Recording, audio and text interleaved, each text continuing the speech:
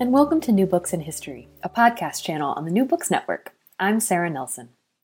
Today we'll be speaking with Dr. Charlie Lederman, who is a lecturer at King's College London.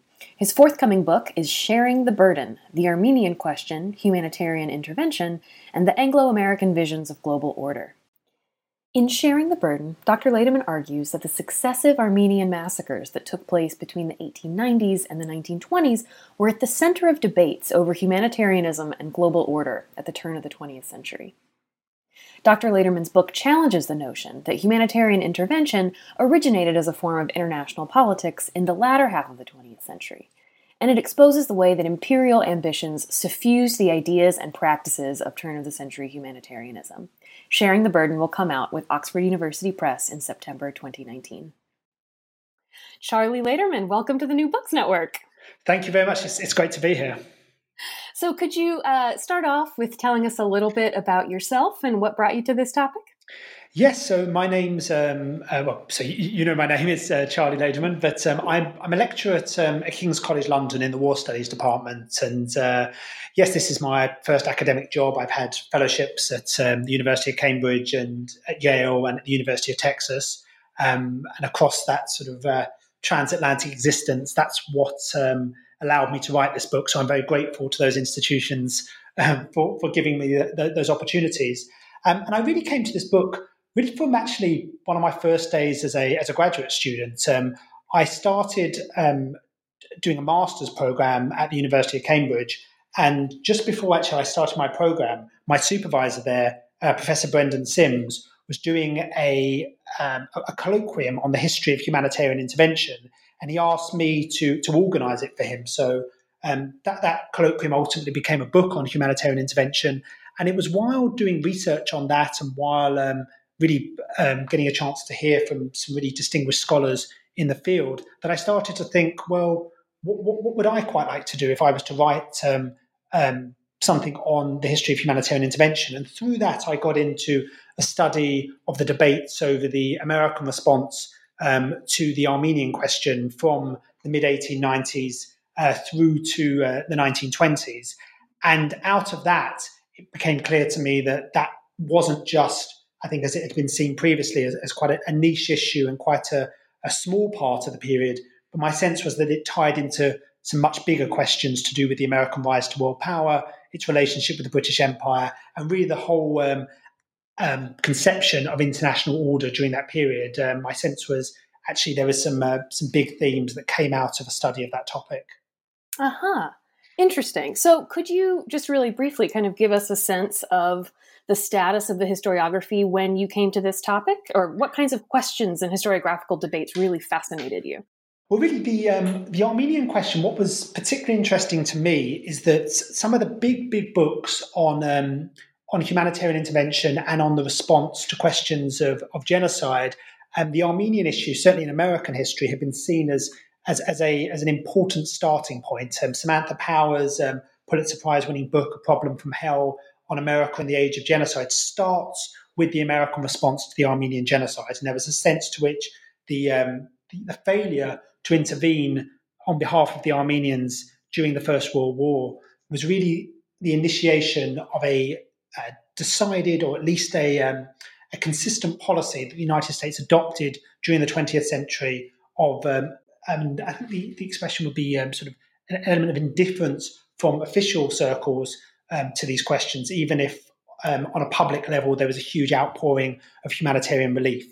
And you see the same thing. Gary J. Bass, who wrote a wonderful book on the origins of humanitarian intervention, Freedom's Battle, his book ends where Samantha Power's book starts, with the Armenian genocide and the American response to it, and particularly Theodore Roosevelt's role in advocating intervention for the Armenians during the First World War. So before coming to this question, it was clear to me that this was seen as an important topic, but my sense was that what hadn't necessarily been appreciated previously was its connection to these bigger questions, as I said, of the American rise to world power, how this tied in to questions of the United States emergence, not just as a great power, but as an imperial power at the turn of the 20th century, but also its relationship with the British Empire. And so recently there has been books that have come out on the British response to the Armenian genocide. There's a number of really good books on that topic. And my sense was that there wasn't necessarily a book that looked at the way in which both nations responded to the Armenian question, tied into these broader questions of Anglo-American relations and the way in which the two powers together wanted to sort of reconstitute international order. Okay. So on that note, before we really dig into the book and the chapter's substance, I did want to talk a little bit more about the framing of the narrative. Sure. So, the title itself, Sharing the Burden, the Armenian Question, Humanitarian Intervention, and the Anglo-American Visions of Global Order, I think it really foregrounds that the book is not necessarily about the Armenian genocide, right? And it's not even necessarily about Armenians as a particular people or ethnic group, right? Your focus is really on how the Armenian question cuts across this political relationship between Great Britain and the United States, and how the massacres spur new questions about humanitarianism, intervention, and imperial power, right? That's absolutely right. When my sense was that this was a fundamental issue particularly in American politics, and tied into a much broader debate over intervention that we start to see in the mid-1890s, and debates that we see in the United States that tie in with intervention on behalf of other peoples as well. But what occurs in the mid-1890s, the massacre in the Ottoman Empire, what is known as the Hamidian massacres of hundreds of thousands of Armenian Christians in the Ottoman Empire, is seen as sort of the emblematic example of inhumanity perpetrated by a government. So it's used throughout this period to compare to other examples of what are seen as barbarous conduct. That's the expression that's used by government. So that's the comparison is made with what the Spanish are doing in Cuba, what the Tsarist Russian regime is doing to its Jewish population, and also even in relation to what is going on with King Leopold's colony in the Congo. So, as you say, it's the book itself is not necessarily about in sort of an inside-out study of the Armenian question. There's a number of very, very good studies that look at the Armenian question in that way. What this book tries to do is to set this issue within these debates about, as you say, imperial power, but also larger questions of international order and debates over intervention. Right, yes. So I'm really looking forward to getting into kind of more of the details about that in your subsequent chapters. But I did sort of want to ask, as historians of international history or U.S. and the world, often we have to make sure the stories of our less powerful actors don't sort of simply become subsumed or invisible, right, in our story about imperial powers. Is that something you found yourself kind of grappling with as you developed the book's narrative framing? To a certain extent, yes. But my sense was always that this was a question about how these issues featured within the larger questions of the American rise to world power. And my sense was that this was a debate that was going on in the United States, and I was interested really in how external actors contribute to that debate. So in the 1890s in particular, that is a debate that's going on in the United States, but which British actors are influencing. But by the time we get to the First World War, and particularly the aftermath of the First World War, and I'm sure we'll get into this a bit more in the discussions, but it is something where Armenian Americans in particular, in relations with their compatriots and leaders of Armenian organizations in the Ottoman Empire and in Europe, influence those debates. And it's also something where Turkish figures start to influence those debates when the question is about what the United States is going to do in the aftermath of the First World War. So, as you say, it's certainly not something in the 1890s in relation to that larger debate where Armenian actors are playing a major role in that debate. Mm-hmm. But it is something which increasingly, as the story goes on, becomes a much more important issue. Mm-hmm. Yeah, so as you've already sort of touched on, right, the Armenian genocide itself is usually dated to the World War I years and slightly after, so from around 1914 or 15 to the early 1920s. But you really take the first few chapters to show that the genocide was really a sort of apotheosis of decades and centuries of ethnic conflict and fissures right within the Ottoman Empire. So can you kind of give us that broader context across the 19th century and kind of discuss how those intra-imperial tensions were related to inter-imperial tensions between the Ottoman Empire and its European neighbors? Yes, exactly. So that's a really good point. It's something where you can't really understand what occurs in 1915 without placing it in its broader historical context, and it's why the book is about the Armenian question as it becomes a major factor in European politics, in particular from the late 19th century.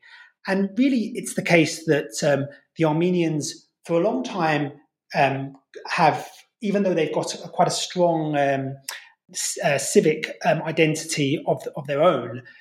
They live within the Ottoman Empire in relative harmony for a number of years when they come under Ottoman rule. But by the time you get to the beginning of the 19th century, as the Ottoman Empire is seeming to be in decline, and there's clashes in Europe over what is referred to as the Eastern question of what's going to become of this empire that is seen as moribund and is on the verge, at least in the European mind, of collapse. The famous expression that the Ottoman Empire is the sick man of Europe. Ultimately, debates start to occur about what's going to occur in the Ottoman Empire, and European powers start to interfere in the Ottoman Empire on behalf of minority groups, and they do so to advance their own interests, while at the same time, at least publicly, talking about the idea that they've got to maintain Ottoman territorial integrity for the good of the peace of Europe. So that doesn't stop them interfering, and it's really in the aftermath of one of these large-scale interferences, the Russian intervention against the Ottomans in the Russo-Ottoman War of the mid to late 1870s, that you get the internationalization of the Armenian question.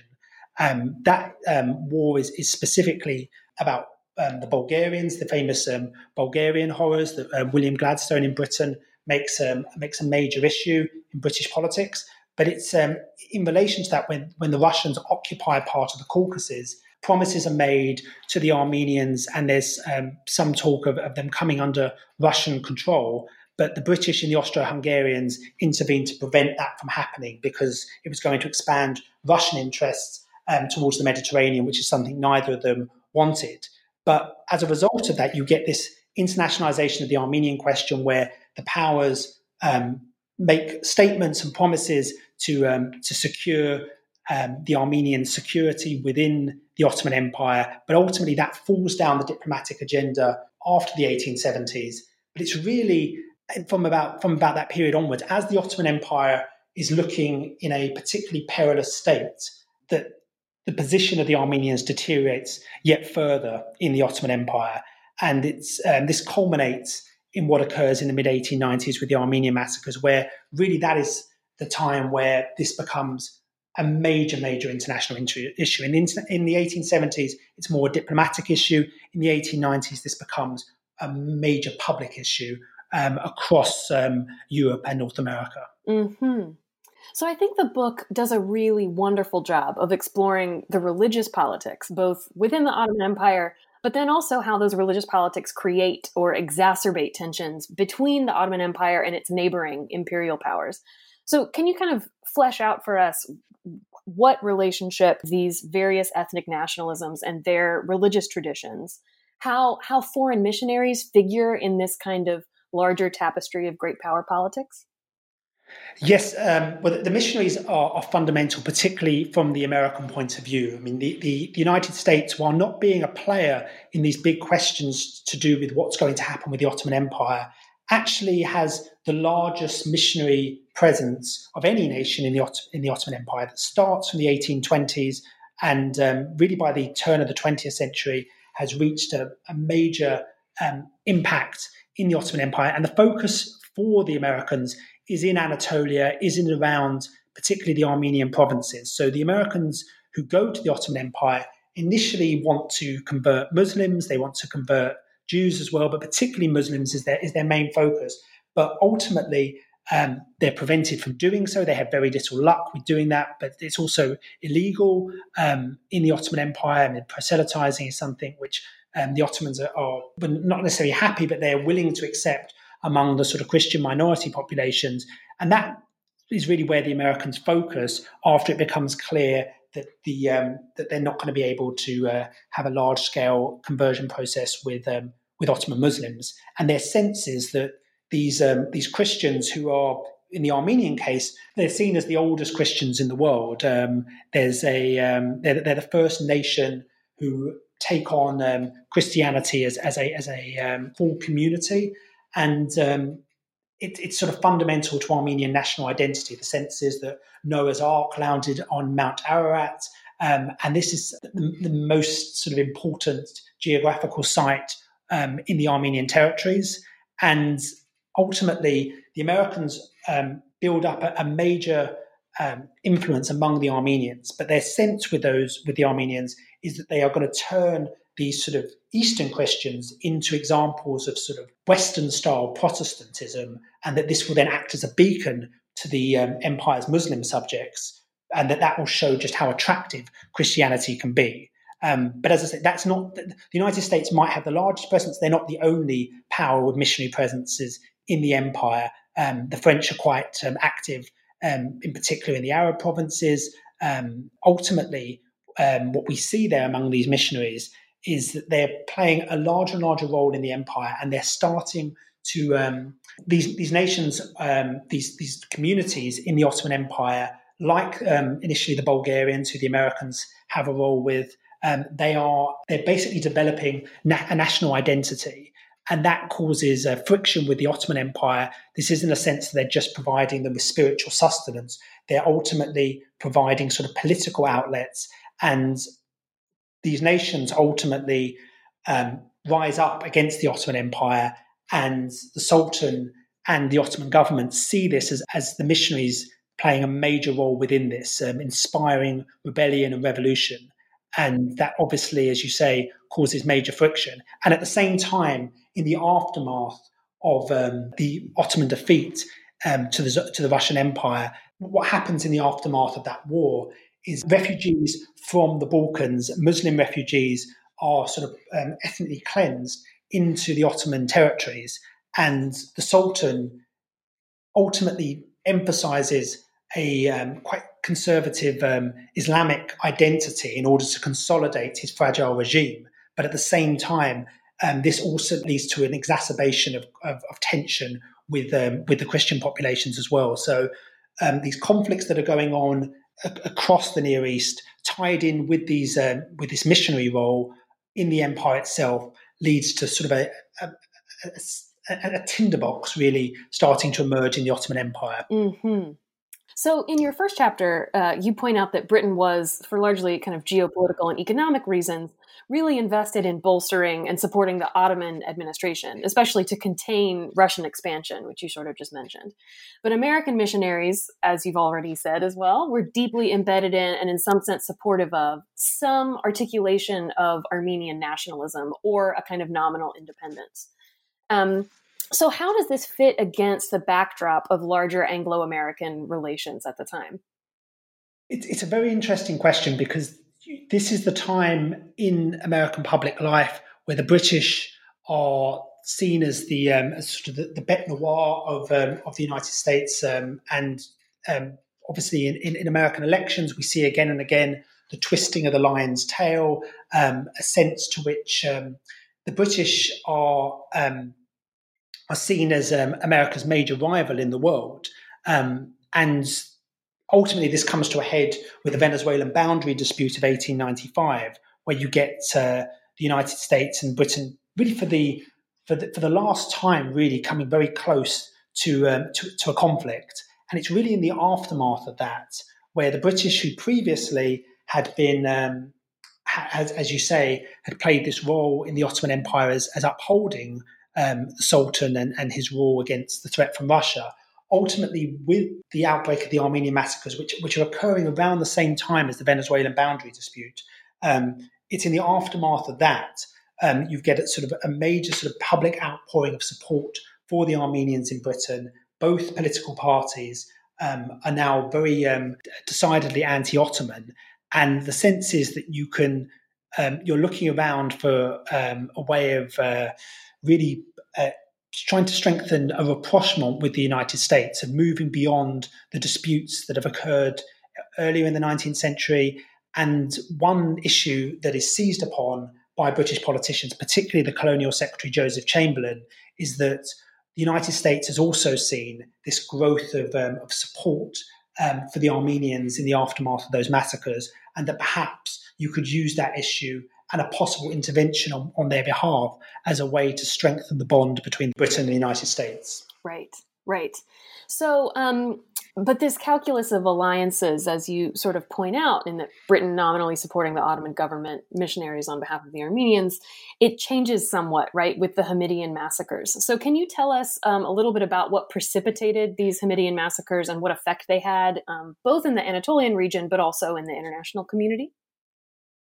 Yes, so the massacres that break out in the 1890s, as I say, after the Russo-Turkish War, the Ottoman Empire is in a pretty perilous state. That its finances are struggling. It's lost huge amounts of its territory, and it's lost part of its population in the Balkans, who are then having to be assimilated back into the Anatolian region. And these tensions exacerbate with the Armenians.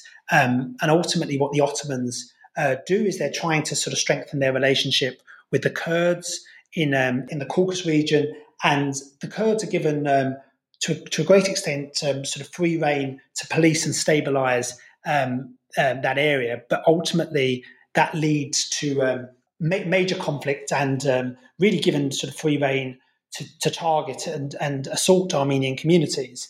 In the aftermath of that, the Armenians increasingly see the Ottoman Sultan as being tyrannical and no longer committed to their security. And in the 1890s, we see an attempt by Kurdish militias and Ottoman troops to try and collect a heavy taxation burden on the Armenian communities in Anatolia.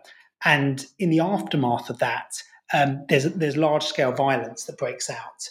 And the Ottomans are sort of determined to sort of stamp down on this. Any sense that there could be sort of rebellion against the established order in the Ottoman Empire is to be stamped out. And so ultimately the Ottomans send in troops, and a massacre results.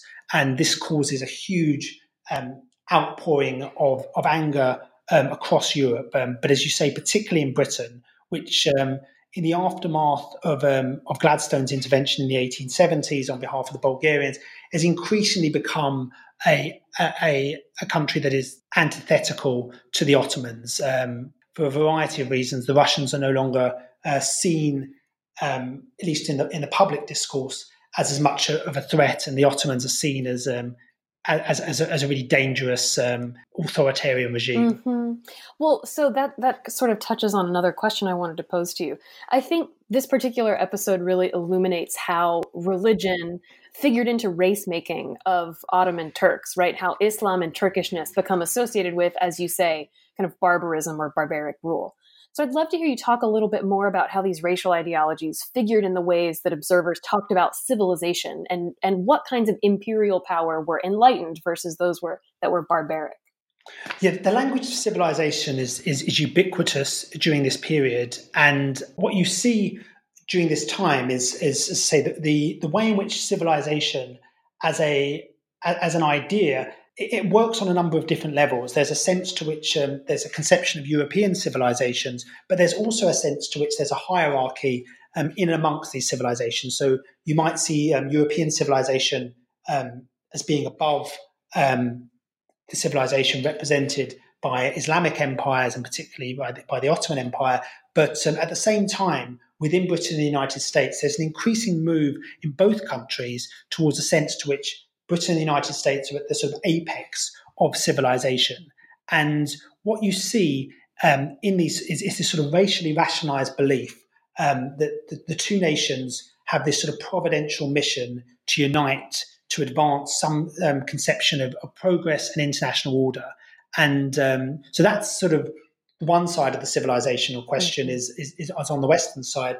And then the way in which they perceive of the Ottoman Empire is, as I say, is at the bottom of this sort of civilizational hierarchy. And as I say, it ties into, in a couple of ways, both seeing Islam as a religion as being problematic, but particularly its political manifestation in the Ottoman Empire is a major issue.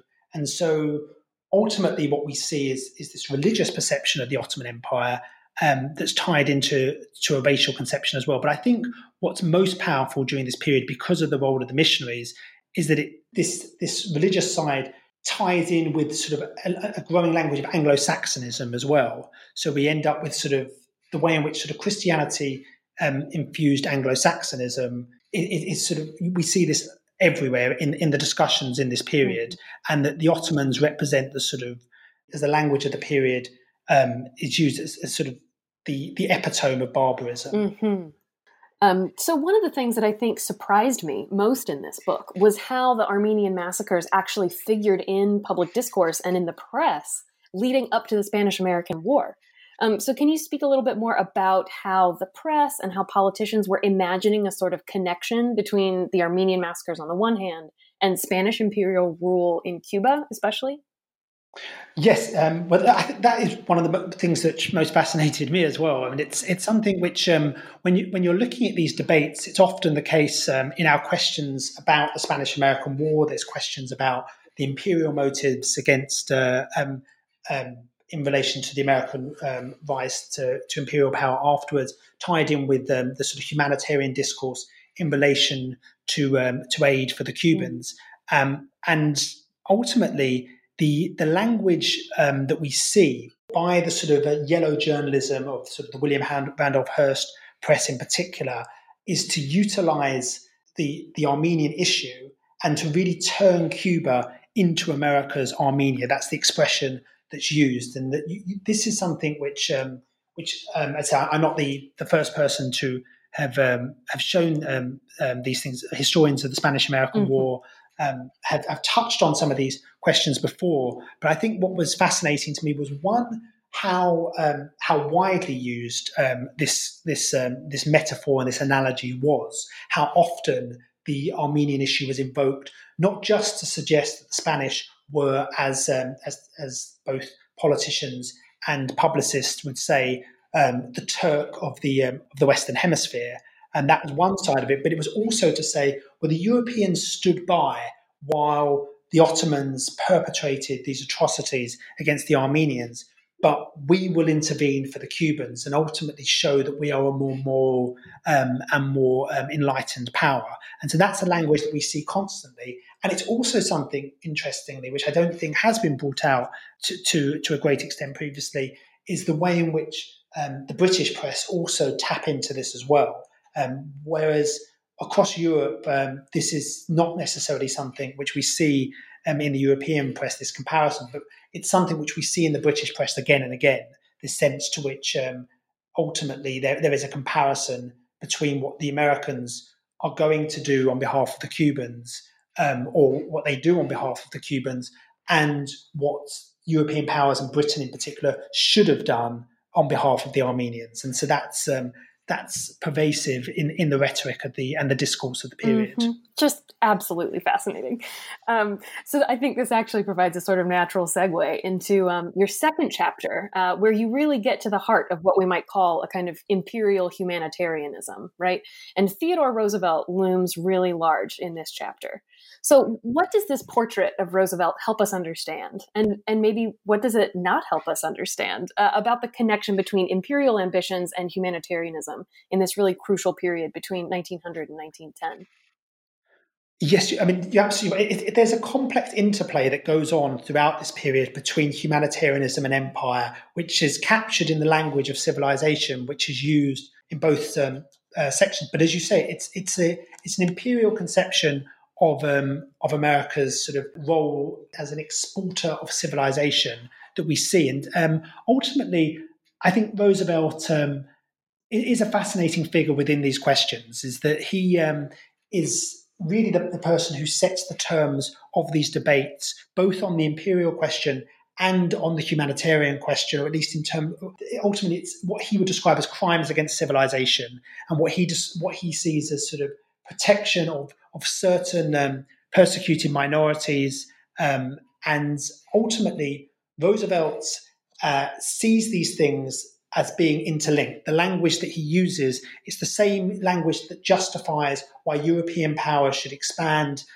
into Africa and into Asia. He uses the same language to justify why the United States or why European powers have a responsibility to intervene on behalf of the Armenians in the Ottoman Empire.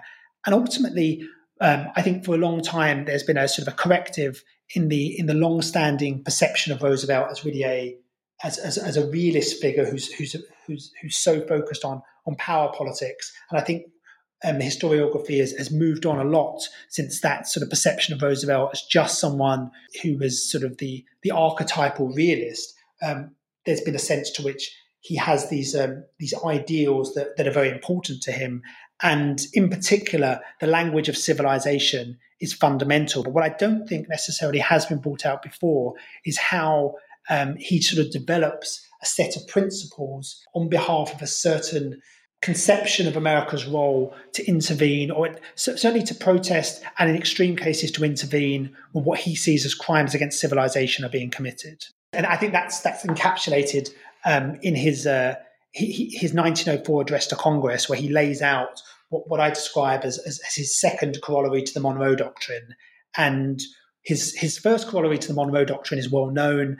It expands America's presence and its sense of America's role of intervening in the Western Hemisphere, and which is sort of seen as a sort of an expansionist imperial doctrine. But ultimately, what I thought was very interesting was the way in which he bolts onto this is not just a sense that this corollary to intervene in the Americas, which is sort of seen as the United States joining the European imperial powers in policing the world. He bolts on this second corollary that says that the United States has a responsibility to intervene even when powers that seem to be nominally civilized, such as, say, the Russians, mistreat their Jewish population, or the Ottomans mistreat their Armenian population. Obviously, the Ottomans are slightly hybrid in Roosevelt's conception. They're not...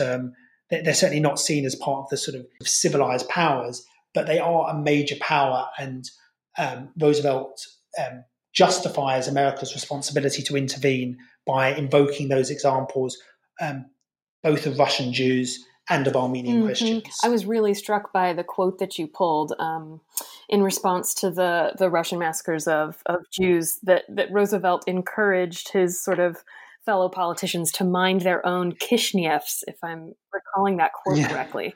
The Kishinev pogrom, I think, plays a major role within this, as it's America's diplomatic response to Russia's pogrom of its Jewish population in 1903.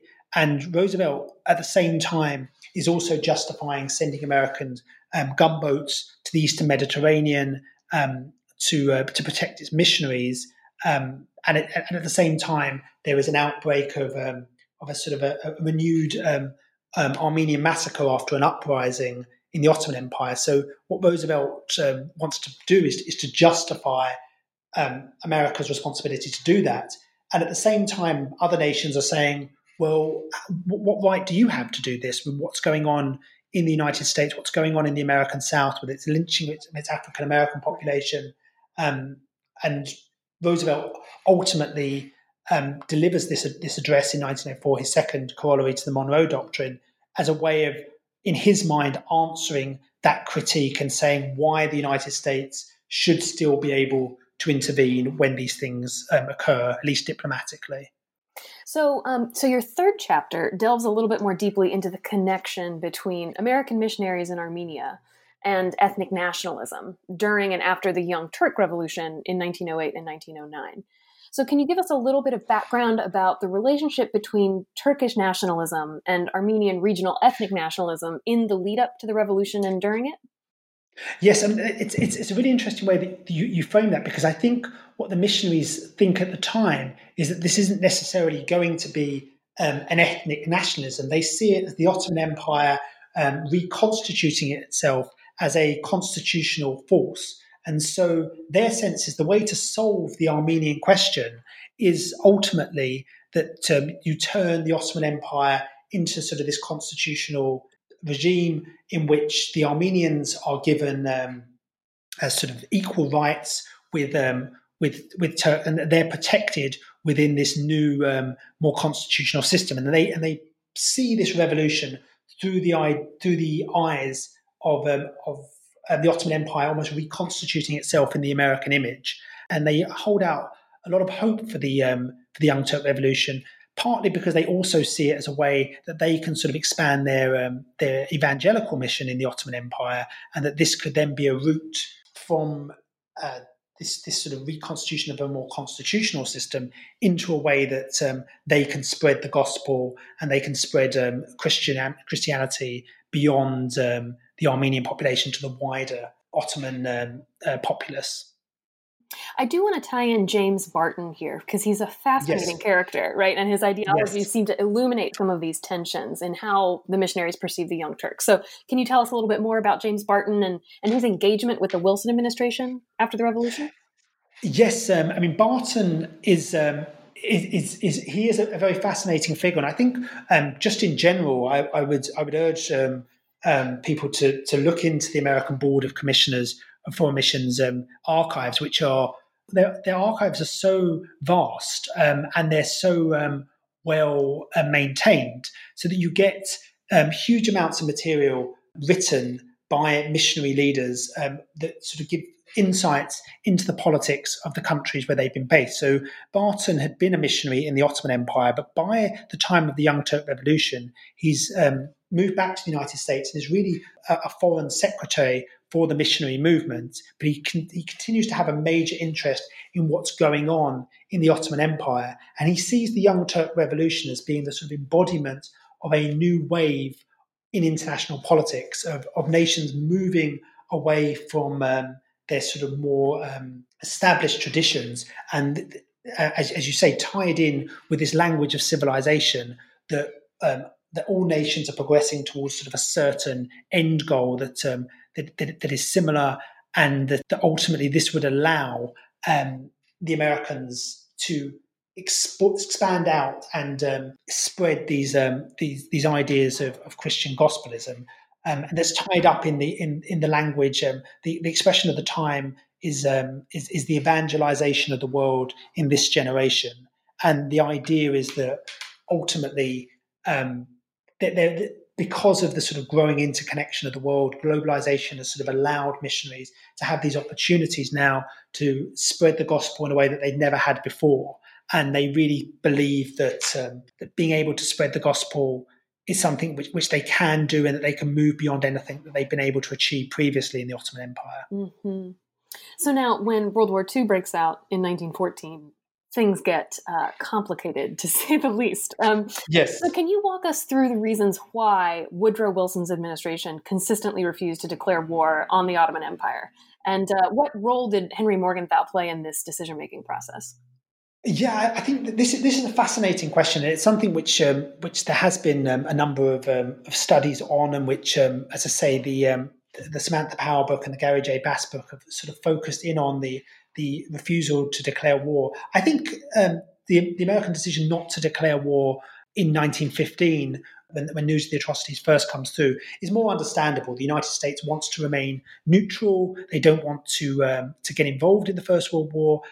The only people who are really advocating intervention, both against Germany and against the Ottoman Empire, is Theodore Roosevelt, who's maintained this belief that the United States has a responsibility to join with the British Empire and intervene, both in a conflict that he sees that's being fought for the sort of ideas of righteousness that he's always championed, but also it gives them this opportunity to intervene in the Ottoman Empire that he wanted to do during his administration, but felt that the American public would never back him. But ultimately, the majority of the American public, like Wilson, believe the United States' responsibility is to stay out of this conflict, it's to stay neutral in this conflict. And Morgenthau finds himself in a very difficult position of being in the Ottoman Empire when he's aware of what's going on. The reports are coming in of just the large-scale mass killing and the what he describes as really sort of the murder of a nation that's going on during this period. And he is trying to sort of advocate to Wilson that the United States should do more, or he's certainly advocating this to the State Department, that they should do more to protest against this, but ultimately has to accept that the United States is neutral and isn't going to get involved in this conflict. But then what he does do is help to pioneer this relief operation, this large-scale relief operation that starts as the American Committee on Armenian and Syrian Relief, and ultimately becomes Near East Relief, one of the largest private philanthropic operations in American history. And ultimately, the United States sends huge amounts of money in relief to support particularly the Armenians. So that's sort of where we are when in 1917 the United States enters the war against Germany. But ultimately, Wilson resists again and again those who are arguing that the United States should expand its war to the other Central Powers, and particularly to the Ottoman Empire, because ultimately the United States does declare war by the end of 1917 on Austria-Hungary, but never declares war on the Ottoman Empire. It's something which it refuses to do throughout the conflict. And most people believe that this was to do with the role of the missionaries, particularly to do with the sort of philanthropic questions. But I think there's another question here. Obviously, the missionaries have a major influence in this. Wilson has a lot of connections with the missionary lobby, but Wilson also sees, his perception is that in the aftermath of information about the secret treaties that the Europeans are going to carve up the Ottoman Empire, he believes that the United States should remain separate from what the Europeans are trying to do, both in the war in general and in the Middle East specifically. And he thinks that ultimately the United States, which is an associated power in the conflict, should not be tied to what he sees as an attempt by the European powers to carve up the Middle East on the basis of very narrow imperialistic interests. So that is the other reason why Wilson refuses to declare war on the Ottoman Empire and maintains that to the end of the conflict. Right. So this sort of pivots into your fourth chapter, the Wilsonian solution, right? It sort of gets toward the last segment of your title, the component about Anglo-American visions of global order, as you phrase it. So this chapter explores how the Armenian genocide fit into Wilson's broader calculations, as you're mentioning, about great power politics in Europe. And in this chapter, you sort of set up two opposing camps, right? One is the Wilsonian camp, and the other is the Rooseveltian camp. Wilson, of course, refused to declare war, but Roosevelt, meanwhile, calls U.S. neutrality a national disgrace. So can you explain how each of these camps interpreted intervention in Armenia through the United States' relationship with Great Britain, right? That seems to be one of the main kind of thorough lines through your book. Yes, and that's something which is the way in which they do conceive of it. So for Roosevelt, who's been an advocate from even before his presidency onwards, he sees the United States' interests being tied together with Britain, and he believes that the war is something where the United States should be intervening alongside the other allies and should be an ally itself. He sees Britain as representing not just strategic interests for the United States, but also sharing its civilizational ideals. And so he believes that the United States has a responsibility to do this. And he's particularly angry at Wilson, who he sees as someone who sort of spouts these highfalutin ideals, but refuses to act on them. So as he says in relation to the Ottoman Empire, the idea that we're looking to make the world safe for democracy is just insincere claptrap and mischievous nonsense, in his turn of phrase, if we don't declare war on the Ottoman Empire. So that's something which Roosevelt is adamant that ultimately that's his conception of humanitarianism as such, that ultimately powers should intervene on behalf of their ideals. Whereas Wilson doesn't believe, one, that the United States can do anything about this during the conflict. He believes that ultimately the only way that the United States can do anything about the Armenian question will have to be after the war, because it can't intervene in the Ottoman Empire in an effective way. But he also doesn't think the United States should be intervening there, because he's increasingly distrustful of the British Empire. Even though Wilson, as a number of books have shown, has a sort of a strong connection with a certain British liberal political traditions. His major heroes are people like William Gladstone, in particular John Bright, and these are people that Wilson idealises. But he makes a distinction between what he sees as a sort of democratic advanced radicalism and Tory imperialism. And he sees that the British government in the war, he sees as being a representative of Tory imperialism. And ultimately, he thinks that the United States, that their role is not to be leading a certain global order in partnership with Britain. He wants to see the United States ultimately take on a role as a leader in international affairs, separate from Britain. And his sense is ultimately the United States can bring the other imperial powers up to what he sees as America's more elevated standards. So, sort of moving toward the end of the war and the declaration of peace on the Western Front, who exactly were the figures, particularly in Great Britain, that were so desperate for the United States to take up this Armenian mandate? And why were these particular actors so desperate for the U.S. to participate in the League of Nations and global governance more broadly in this particular way? Yes, I think that's something which I think was something that was particularly interesting to me, because a number of scholars recently have shown the importance of the question of an Anglo-American alliance as being the basis for British conceptions of the League of Nations. What the British want out of the League of Nations is a closer relationship with the United States, and that for British leaders, their sense at a time where they're concerned about their own nation's ability to continue to act as the dominant power in the international system, their sense is that together with the United States, that is the way for Britain to maintain its power, and that the two powers together could basically run the world together. And so, with the idea of which nation is going to take on responsibility for the Armenians, ultimately, what the British see is that there's a strategic imperative in this, that by a power taking over control of these broader Armenian provinces, and they conceive of an Armenia initially stretching from the Caucasus all the way to the Mediterranean. So this is over a major area. They see it as strategically important because it will protect the route to India, which is strategically important to the British Empire.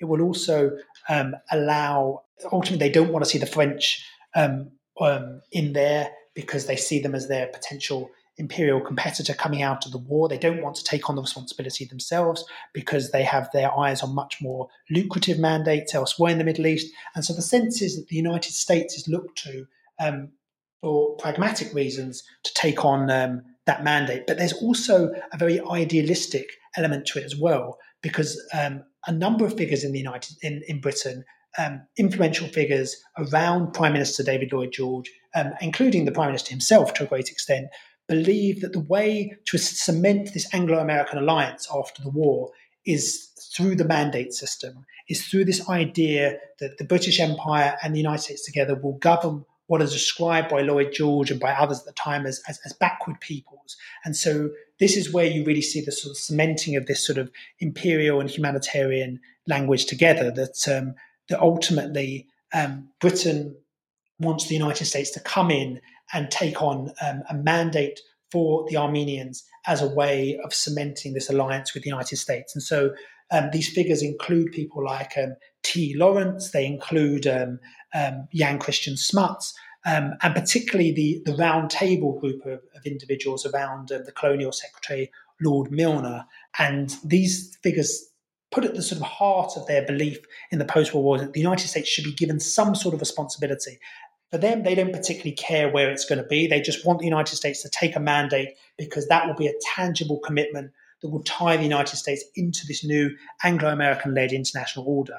And ultimately, the decision is taken in the lead up to the peace conference that Armenia is the place, both because it serves Britain's strategic interests, but also because there's a sense to which the United States have had this long-standing connection to the Armenians through their missionaries, and ultimately that's going to be the way to bring the United States in, is to play on American humanitarian sympathy for the Armenians. Mm-hmm. And in this chapter, we really sort of accompany Wilson on his tortured and kind of torturous back and forth deliberations over whether the U.S. should assume a mandate in Eastern Anatolia. But I would love to hear you say a little bit more about what's playing out on the ground within Eastern Anatolia and within the central Turkish administration in these particular years. So, what do Armenians want? What are the Turkish nationalists desiring out of a post-war assistance or a League of Nations mandate system?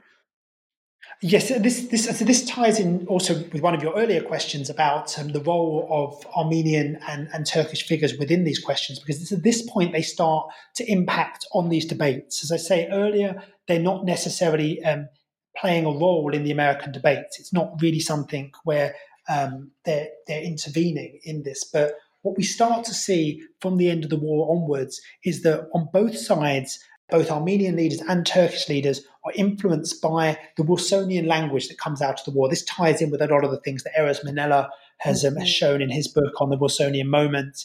And ultimately what we start to see is firstly the Armenians playing on those ideas and are able to get Wilson to commit, and ultimately their sense, having been quite concerned during the war as to why the United States hasn't intervened on their behalf, or at least declared war on the Ottoman Empire, start to believe that through their close relationship with the missionaries, together they can advocate for the United States taking a mandate after the war. And this is something which the Armenian national leader, Bogos Nubar, of the Armenian national delegation, is sort of at the forefront of this, along with Armenian American communities in the United States, of advocating and getting and lobbying the Americans. And there's a huge Armenian independence lobby group in the United States, which major figures on both sides of the political divide, including leading Republican figures like Henry Cabot Lodge and Elihai Root, are very active on behalf of Armenian independence. So really the Armenians have a greater deal of support in the United States than almost any other new nation that's emerging. So that's the way in which the Armenians see it.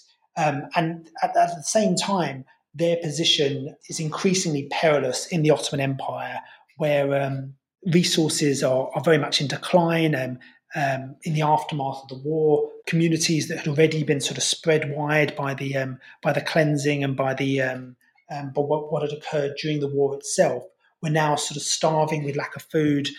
Even though Near East Relief are trying to bring in sustenance to these communities. So they're particularly desperate to get the Americans in. But what's particularly interesting is that the Turkish nationalists also play on these ideas as well, which would seem quite strange at first, wouldn't it? I mean, the Americans have had this long-standing connection with the Armenians. They're very much prejudiced towards the Armenians, supportive of the Armenians. Why would Turkish nationalists be looking to turn to the United States and thinking, well, perhaps we would like to see the United States come into the region and take a mandate as well? Well, in the aftermath of the war, it becomes clear that the Ottoman Empire is going to be dismantled, and the Turkish nationalist figures who are seeing what the British are doing as an occupation force in the Ottoman Empire and are concerned already about what the European powers and their past history with the Middle East. They don't want to see Britain or France take on a mandate for either the Anatolian provinces of Turkey or broader Ottoman Empire. And some of these questions are quite confused in this period as to what is going to emerge from the Ottoman Empire. But their sense is that what they want to see is the United States take on this mandate, because at the time it's not clear that Turkey is going to sort of survive as an independent state. And so Turkish nationalist leaders, including Mustafa Kemal and those around him, are becoming more and more attracted to the idea of at least a short period of American overseeing of, or at least an informal relationship with the United States that would allow them to ultimately move towards ultimate independence.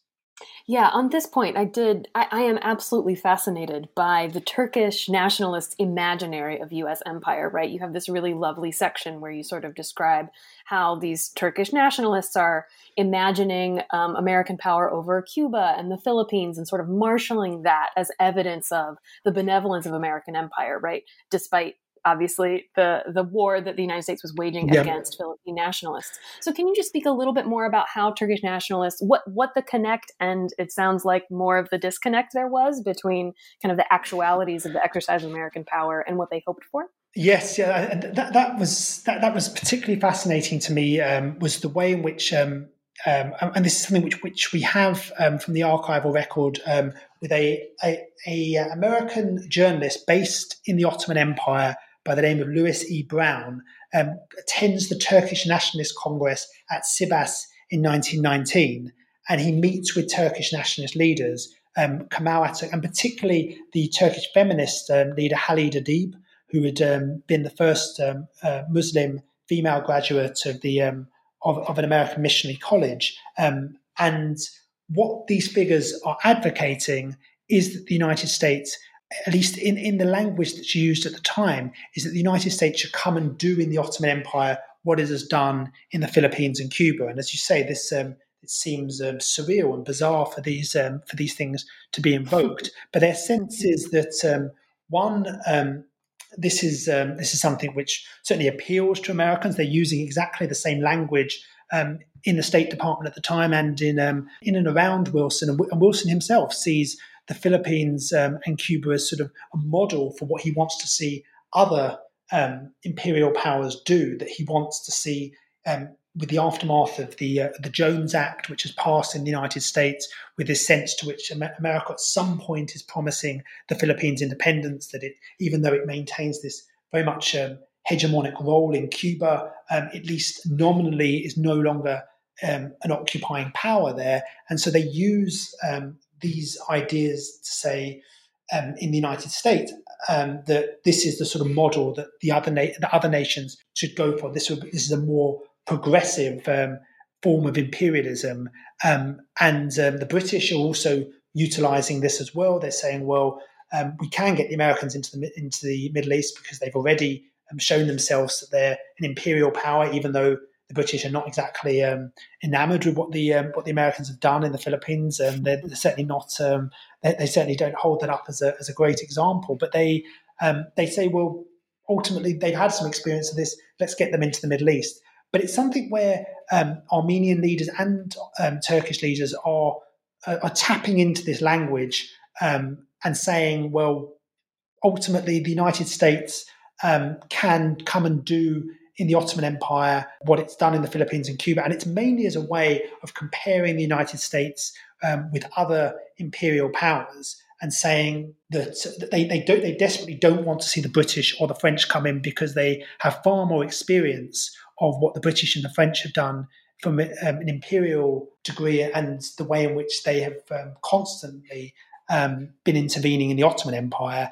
And ultimately, the sense is that they utilise this language of what the Americans have done elsewhere as a way really to achieve their own political objectives, which is perhaps by bringing the Americans into the region, there's a chance that that they can achieve independence through that. And at the time, it doesn't look like they're going to have much freedom of manoeuvre to establish that independence themselves because of the British occupation forces and the way in which the sort of power balance is very much against them. So each of your chapters, of course, is sort of structured around solutions, right? So you sort of pose the Armenian question and your chapters proceed. For example, chapter 1 is origins of a solution. The second goes on to Rooseveltian solution, missionary solution, Wilsonian solution, and so on. Your final chapter is called dissolution, right? And it strikes me that there are at least two kinds of dissolution going on in this chapter, right? One is the United States' refusal to take a mandate for Armenia, and then the other was the United States' refusal to join the League of Nations. And you argue in this chapter that the two refusals were deeply related. How so?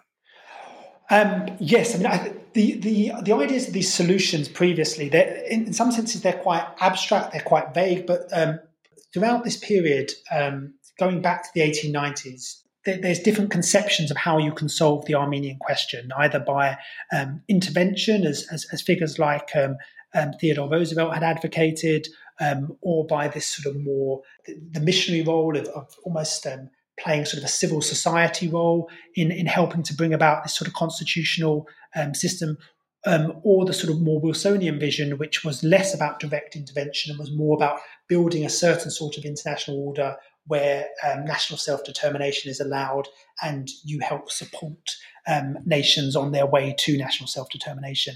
And ultimately, what you see by the end of this period is all of these visions and these ideals collapse in the response to whether the United States will take on the mandate. And what we see in relation to the League of Nations is that both in November, where the League is first rejected, November 1919, the issue of Armenia is used on both sides of the political divide to really push political positions. So for Wilson, he uses sympathy for Armenia in his stump talks around the country to sort of say, well, this is the sort of peoples that we need to be saving, and we need to take on this role in the world in order to support the sort of people that we sympathise with. And then for those who are more on the irreconcilable side of the debate, people like William Borer, the senator from Idaho, or Hiram Johnson, senator from California, they constantly use the idea of an American mandate as the example of everything they most detest about Wilsonian internationalism. And really, if you join the League of Nations, this is what you're going to be doing. You're going to be sending your boys to police these sort of, as they say, sort of godforsaken areas that they'll get no benefit from, no economic benefit, and ultimately will basically be carrying the can for these European powers. That ultimately that's what the League is going to be about, and so it becomes sort of entrenched within this, and it increasingly does even after the first rejection of the League of Nations, after Wilson's stroke, because in the aftermath of this, Wilson becomes even more fixated on the idea that the mandate question has got to be put to the United States. It's got to be put to the American public, and that is something which he does after the League is rejected for the second time in March 1920. And by the end of May, beginning of June, he asks the United States to take on this mandate for Armenia. And that sort of is seen by his opponents as Wilson trying to use it as a backdoor into the League of Nations, that if they take on the mandate, then ultimately they would end up in the League by default. But for Wilson, this is sort of the...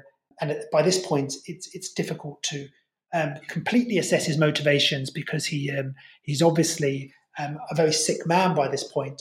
But part of the reason he becomes so fixated on this is that he sees this as sort of the exemplar of the sort of order that he wants to create, that the United States will take on this leadership role in the world, and they will do so on behalf of these ideals, and that it will do so in a way to provide a light. And as he'd previously said, that the United States will show the way to the rest of the world how to, as he described, how to walk in the path of liberty, but which is, in this respect, it's more a sense of that the United States could take on an imperial role that was different to what the other European powers were doing, and that this ultimately would provide an example to the other European powers of what could be done, and would cement America's position as a moral leader in the world. And obviously, his dreams for this and the Armenians' dreams for this collapse, and they dissolve, and it's rejected in 1920.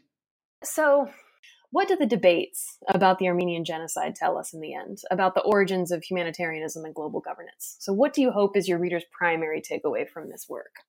Well, I think my main sense is that this provides a window into an international system that might have been. I think for a long time, this issue, particularly the mandate issue, is sort of dismissed in these studies because it ultimately doesn't happen. But I think it exemplifies the sort of transcending of a certain sort of humanitarianism.